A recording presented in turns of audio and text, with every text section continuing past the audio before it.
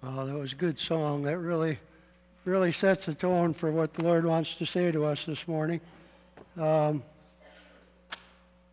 has to do with fasting, and fasting is a way of doing just exactly what that song said, letting God be our delight, really entering into that.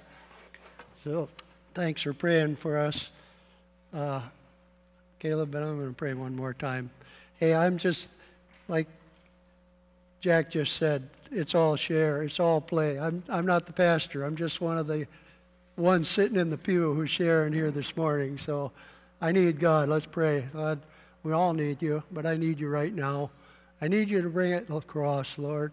I need you to speak to our hearts. I need you to make that real, what we were just singing, that we can find you in that kind of a way of you being our delight.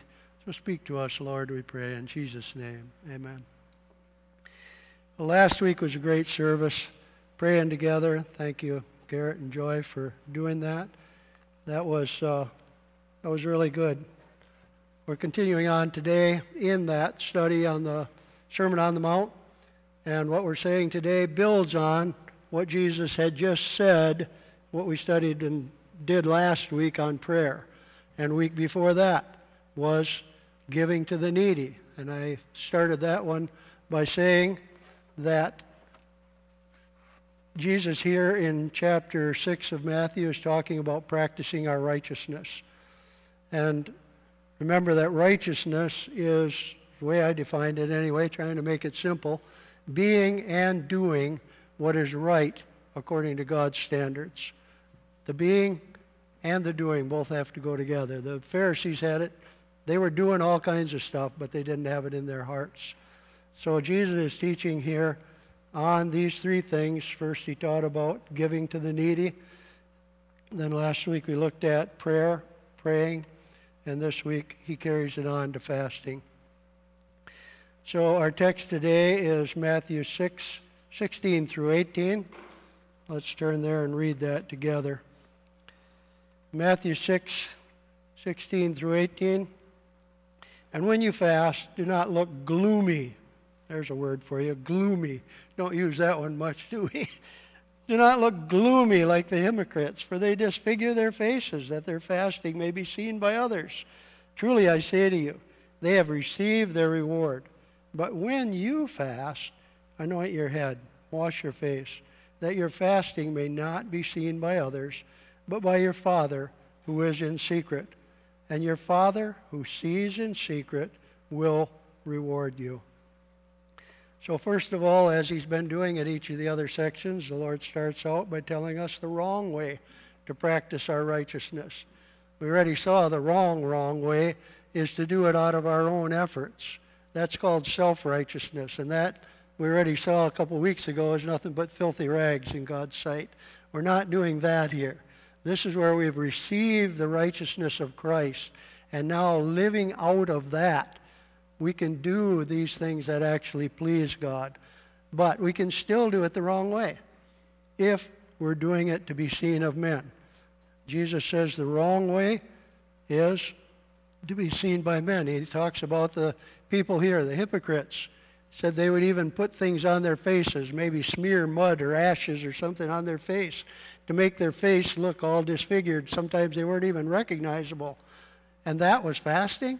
That was fasting to be seen of men, not the fasting that is what we're talking about today, what Jesus wanted us to see, that fasting that will draw us into what we were just singing about, finding God as our delight. The right way to take what he said here and put it into today's terms, take a shower, put on some deodorant, go ahead and dress, clean clothes, same as normal. You don't have to do anything different. They were sometimes dressing in clothes that people could say, oh, he's fasting, he must be really a religious person, because look at him. No, Jesus says that isn't what it is. That's just coming from the flesh. That's coming from the outside. That isn't from the heart. So Jesus says with a right heart attitude, we can go ahead and do this act of righteousness in a way that will be pleasing to him. So I put up here as a principle that I drew out of that scripture. The principle is to practice our righteousness. That's what Jesus said. That's what we're doing. Okay, so Jesus was talking to the people in his day. There were people then that fasted. You read about it in the Old Testament, right? Over and over we read about fasting. So what is fasting? Normal fast is drinking water, not eating food. There are a lot of other ways to fast, but when the Bible talks about fasting, that's normally what it's talking about. Sometimes it'll talk about an absolute fast. That's what Moses did when he went up on the mountain, on Mount Sinai. He went for 40 days without eating or drinking. Obviously, you can't do that unless God is sustaining you, and God did. And Esther, in the book of Esther, we read there where the nation was facing extermination there in Persia, and she called for a fast, 3 days without eating or drinking. And that's the way they fasted, to get hold of God and to get their request out to God. But normally, normal fasting is going without eating and just drinking. And some people practice a partial fast. And a partial fast can be anything that between you and the Lord you feel is something you want to do, to set something aside for a period of time as a means of drawing near to God. Fasting is all about drawing near to God. Drawing near to God by setting something aside so that what's in our heart can really express itself a lot better. So a partial fast, without getting into all the different ways, some people fast from things, from using their devices, or fast from eating sweets or something like that. Some people fast by just doing one meal a day or things like that. It can go all sorts of different ways. That doesn't mean it's less effective or less acceptable to God. It's whatever he leads you to do. All fasting should start there, in God speaking to us and laying a burden on our heart, a burden to get to know him better, a burden in prayer for somebody or for something. So Jesus is talking to people of his day. They fasted, but is it really for us today? Well, let's look at a couple of passages. Matthew 9:14 and 15. A little bit further over, we'll probably get to this passage around June or something, but I'm going to jump ahead. In Matthew 9:14 and 15, it says, the disciples of John came to Jesus, and they were saying to him, why do we and the Pharisees fast, but your disciples do not fast? So Jesus answered them. He said, can the wedding guests mourn as long as the bridegroom is with them? The days will come when the bridegroom is taken away from them, and then they will fast. And that was his answer for why his disciples didn't fast. He was saying, I'm the bridegroom. As long as I'm with them, it's a time for celebration.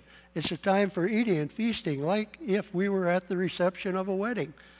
And he says, I'm going to be going away. And when I go away, then will be the time to fast. Oh, wait a minute. After he went away, that would be us, wouldn't it? After he went away, he's saying, then they will fast. Okay, so pull the principle out of it, and what does it say? It says we fast, as Jesus said here, because we're longing for him. He's been taken away, and we're longing for his presence. We're longing for his return. Let's look at another scripture over in Acts 13. This is after the gospel had gone to the Jews, and now it's starting to go out to the Gentiles. And we find here at a church in Antioch that the disciples were there praying, worshiping, and fasting. Acts 13, up some one page over. Acts 13, it says, now there were in the church at Antioch prophets and teachers, Barnabas, Simeon, who's called Niger, Lucius of Cyrene, Manaen, a lifelong friend of Herod the Tetrarch, and Saul. All of these people together were doing what? They were worshiping the Lord and fasting. And that's when the Holy Spirit said to them, set apart for me Barnabas and Saul.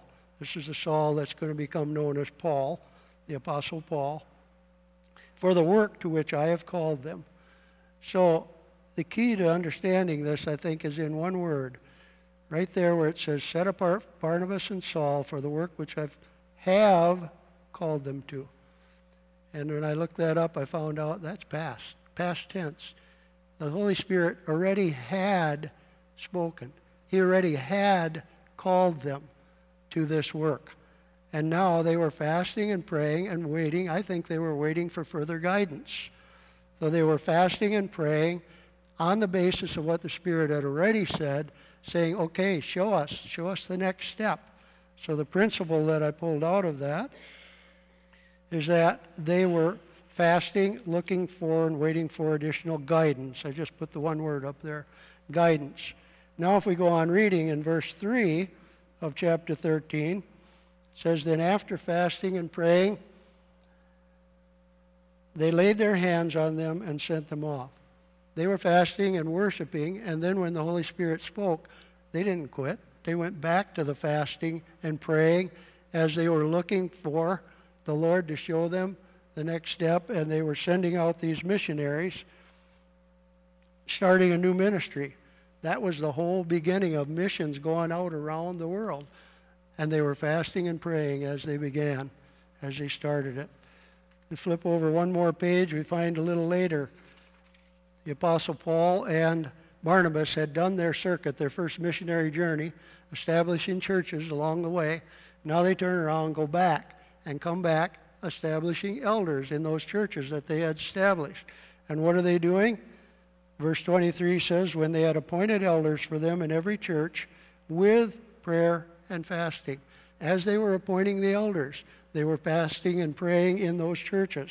Then they committed them to the Lord in whom they had believed. So I put the principle down there as being appointing elders in the churches. So let's look back and review what we've seen so far in these passages. In Matthew 16, the passage that we're looking at today, to practice our righteousness. Matthew 9, longing for his presence and for his return. Acts 13, guidance, and then in verse 3, starting a new ministry, appointing of elders. We could go on and spend the rest of the morning here adding to that list. There are a lot of other things that we fast for.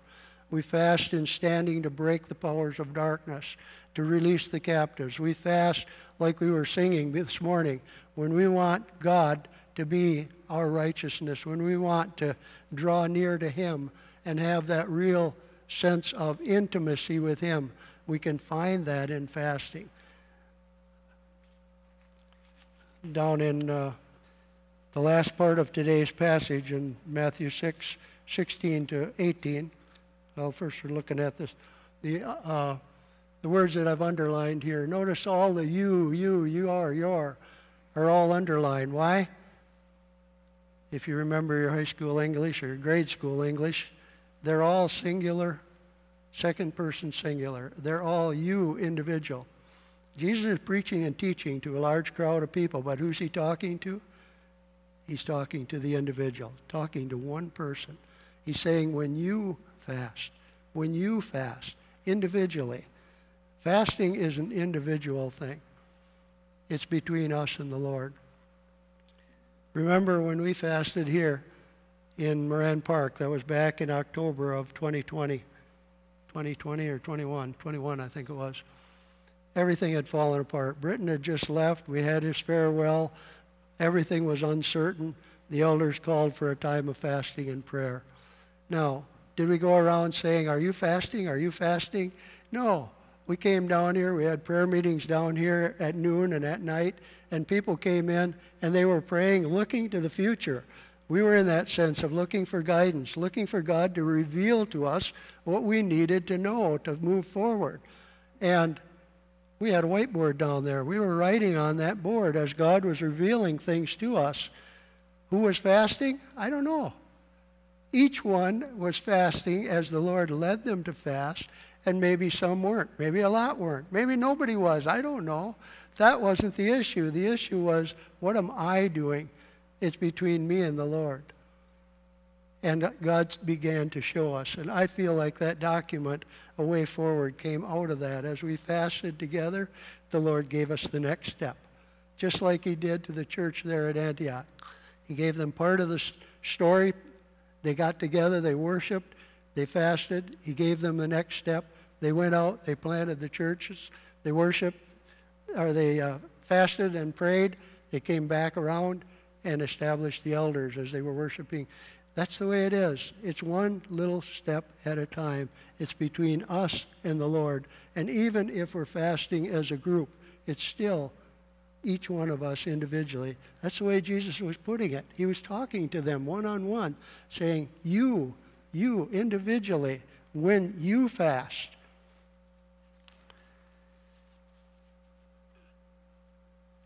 Put up slide 14. Yeah. That your fasting may be in secret, and notice that it's to your Father. Individual, personal, you singular. So, along with that, I'd like to jump back a little bit to something that we were looking at last week back in Matthew 6. Let's go back to Matthew 6, verse 6. Matthew 6, verse 6. I put it up here in the AV, the ASV, and you're probably noticing all of these and thous. Well, I'm going to read it that way. But thou, when thou prayest, enter into thine chamber. I got thine chamber. Thy chamber, and having shut thy door, pray to thy Father who is in secret, and thy Father who seeth in secret shall recompense thee. That's the Old English. It makes the distinction and shows us that singular form. It's each of us individually. There's a couple other things in that verse I want us to notice. Notice that it says that you enter into thine inner chamber. Jesus, a lot of our modern translations will say, go into your inner chamber, or go into your room, or something like that. You might even run into one that says, come. Jesus didn't say come or go. He said, enter into thy chamber. And what I love is when you enter into thy chamber, he says, shut thy door. Each of you individually, when you're going to enter into prayer, shut the door. Close out everything else that's going to distract you and disturb you from meeting with your Father. Thy Father, where are you going to find him? He's in secret. He's already there. As we go into prayer and enter into prayer, we find the Father is there waiting for us to come to him in prayer. We enter into that inner chamber. That inner chamber, some translations say into thy room or something like that. I like this one because that's what it was. In the houses of the day, they would have a room somewhere in the center of the house, especially people that were richer. Maybe the poor didn't have it. And that was like their storeroom, their strong room. Probably was a room that had a lock on the door. Probably was a room that had no windows. And their valuables they would keep in there. That's what Jesus is saying. Go into a place that is separate, secluded, individual. Shut thy door so that you can be alone with the Lord. That's the way he was calling us to pray and teaching people to pray. Entering into that place. So do we have to do that? It's a wonderful thing to do if you have a spot. Mine is my recliner. I lay down in my recliner and lay back, and that's where I meet with the Lord. My wife goes into her bedroom. She's got a chair in there. She got little sticky notes all over the place because that's where she spends time in prayer. Okay, so we're out on a busy street. Do we have to say, oh, wait until I get to my private place? It's right there with you if you can shut thy door. You can enter in right where you are. I like what happened to Nehemiah. You can read it in Nehemiah chapters 1 and 2. Nehemiah was the cupbearer for King Artaxerxes in Persia. There's a tongue twister for you. And he heard what had happened back in Jerusalem, how the gates were burned and the walls were torn down, and it was such a burden on his heart. He was fasting and praying and asking God to give him an opportunity to talk to the king. Well, he was the cupbearer. That meant he had to bring in the king's cup. He had to take a drink first to make sure it wasn't poisoned before he gave it to the king. He was going to see the king face to face, and he was preparing himself for it in fasting and prayer. The time came, and the king said to him, "What is your request?" And the first thing Nehemiah says, he says, "So I prayed to the God of heaven, and I said to the king." Just that fast. He was in his prayer closet instantaneously and prayed to the God of heaven, the one who's there in secret, who sees and hears in secret. And when he had said, "God, give me the words," or whatever he said, it doesn't tell us what he said. When he got it, he said to the king, and the king granted his request. You can find that prayer closet, that prayer place, wherever you are, wherever you're in need of God. He'll be there ready for you. Good to have a private place.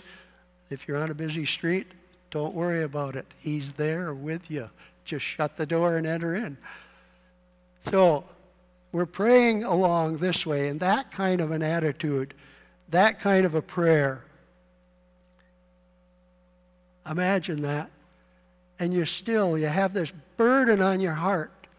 Say you're praying for a prodigal son or daughter, or you're praying for guidance, or as we were praying, saying, "Lord, we're lost here. Without you," as John would say, "we're toast." John DeHaan, he used to say that all the time. I don't know if you remember John. "Without you, God, we're toast." Yeah, that's it. We need you, and we spent time in fasting and prayer, and God started to guide us.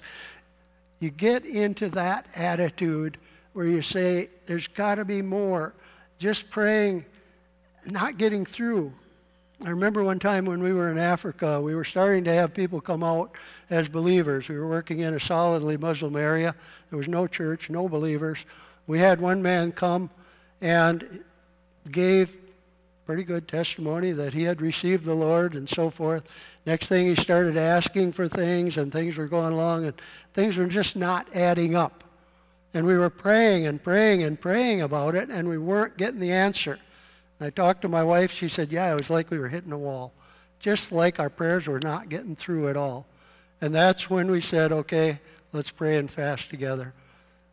We started praying and fasting, and in a very short time, the opportunity came for one, or I think it was a couple of us, to talk to his French employer. And everything became clear. He was lying to us. He wasn't even a believer. He was just coming to see what he could get out of it. The answer came when we said, "God, just coming to you in prayer isn't getting us the answer. We need more." That's where fasting comes in. Fasting can take our prayer and add the exclamation point to the end. And it can put the "oh" at the beginning so that we cry out, "Oh God, I need you now!" Exclamation point. That is fasting. Taking our prayers and getting sincere, getting down to brass tacks. My dad used to say, "Get down to brass tacks," whatever that meant. Whatever we would say today, yeah, that's it. Get down to business with God. That's where fasting gets in there, where I am willing to say, "God, I need you more than my daily bread. I need Jesus. I need this intimacy with you, Jesus. You're the bread of life. I'll take that in exchange for setting aside my daily bread for a period of time." That's fasting. That's the spirit of fasting. It intensifies our prayer. It's not a silver bullet. It's not a way of twisting God's arm and saying, "God, you got to do it. You got to do it. I fasted and prayed. Now you got to do it." No, it doesn't work like that. It's not the only tool in our toolbox. I like to think of that we as Christians, we got a toolbox that the Holy Spirit can reach into and say, "I want you to use this one now." Sometimes He'll call us to fasting, and it's one of the tools in our toolbox, not the only one. It's a means of drawing near to God. James tells us when we draw near to God, what happens? He draws near to us. It's a means of finding God in intimacy. It's a means of being able to just pour out your heart in a special way. I'm not going to give you a lot of details and ins and outs of how to fast. I brought along a couple books to talk about, just to show you on fasting. 2 Corinthians 10:13 says the weapons of our warfare are not of the flesh, but they have divine power. And it doesn't say weapon, it says weapons. Fasting is not the only weapon. There are many other weapons. But when we use the tool of fasting, it can intensify our prayer, and it can be the weapon that the Holy Spirit chooses. If you've never fasted, it might be good to talk to the Lord about it. That's where fasting starts, talking to Him, and let Him put that burden on your heart. He may ask you to just start to fast for one meal a day, start simple, something like that, just to learn to fast. So if you want some help on that, here's a book called God's Chosen Fast. You can put that slide up, yeah. It's a spiritual and practical guide to fasting. He's got a couple chapters in the end of this that talk about how to get started fasting, how to go on if you're going on to longer fast, how to prepare for the fast, how to end up afterwards, things like that. There's some practical stuff in here, as well as going over so much more that I don't have time to talk about today on fasting. The second book is by John Piper. It's called A Hunger for God, and the subtitle is Desiring God Through Fasting and Prayer. This gets down to that intimacy part, and I love to have the book. I don't know if you can find it online and read it online or not, but you can get the book. I put some papers up here to give you this so you don't have to write it down or pull it back up. They give you these two books, and I put down Abe Books. You can look on Abe Books, find them used for about $5, shipping included, each, about $5 each. Simple enough.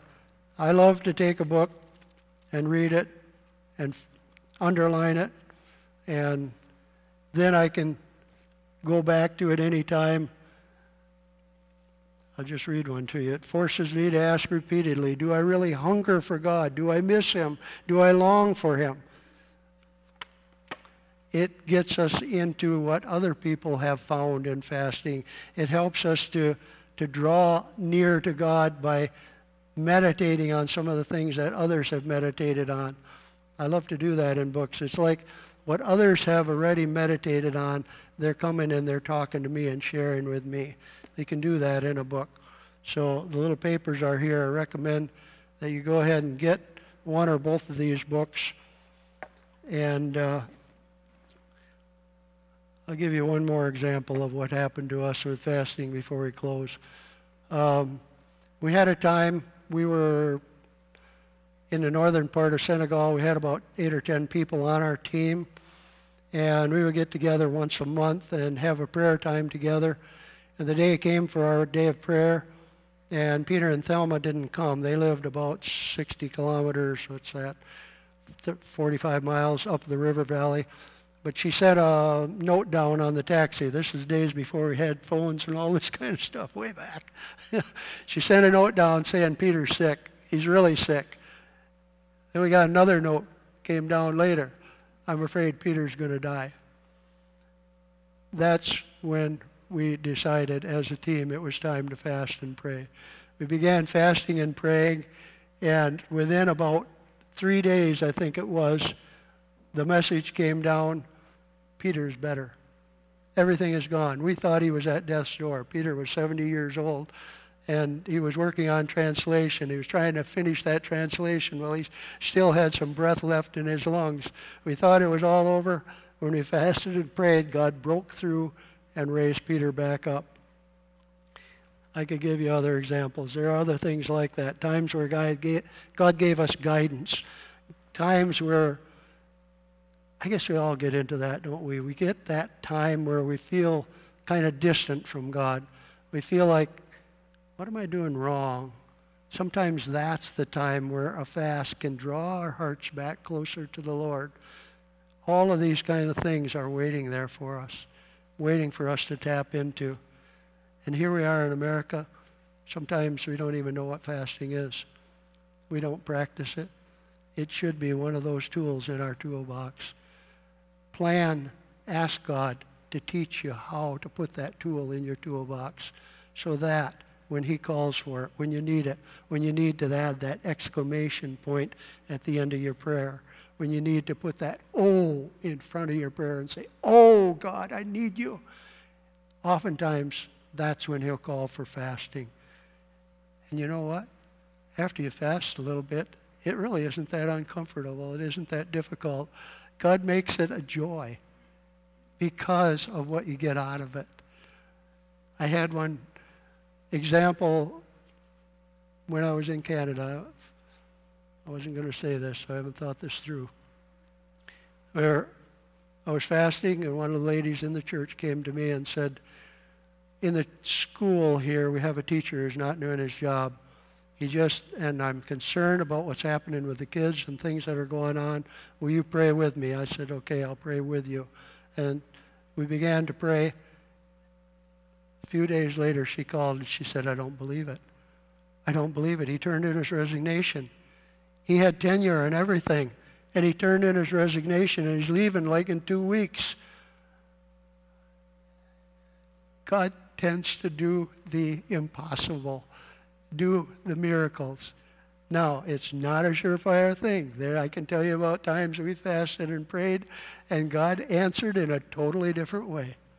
And a lot of times it's for us to draw us closer to him and draw us in. And he changes our thoughts and changes our desires so that the thing we thought we were praying for is not what he gives us. He gives us those good gifts. That passage on the Father giving good gifts is tied in Luke 11. Another time when the disciples came to Jesus and said, Lord, teach us to pray. And he went through a kind of an abbreviated version of the Lord's Prayer. And after he went through it, down at the bottom of that text, he's talking about how a good father knows how to give good gifts to his children. When we fast and when we pray, he will give us the good gifts. The good gifts. Jesus said here in our text today, when you fast, when you do it the right way with your heart as well as your actions, he will reward us. I love his rewards. His rewards are so much better than the ones that we find all around us, and the desires of our hearts so often fall by the wayside when we see his rewards and realize the things that he gives us in response to our drawing near to him. I'm going to close by reading a little poem that's found at the end of this book. I think it really kind of puts things into perspective. The first verse goes, on Sinai's mount with radiant face, to intercede for heaven's grace upon a stubborn, wayward race, he fasted. Do you know who it was? That would be Moses. The next one, once lifted from the miry clay when opposition came his way, this soldier king would often pray with fasting. David, King David. A seer possessed of vision keen, who told the troubled king his dream, had light on God's prophetic scheme through fasting. That one's Daniel. The prophetess in temple court beheld the babe the two had brought.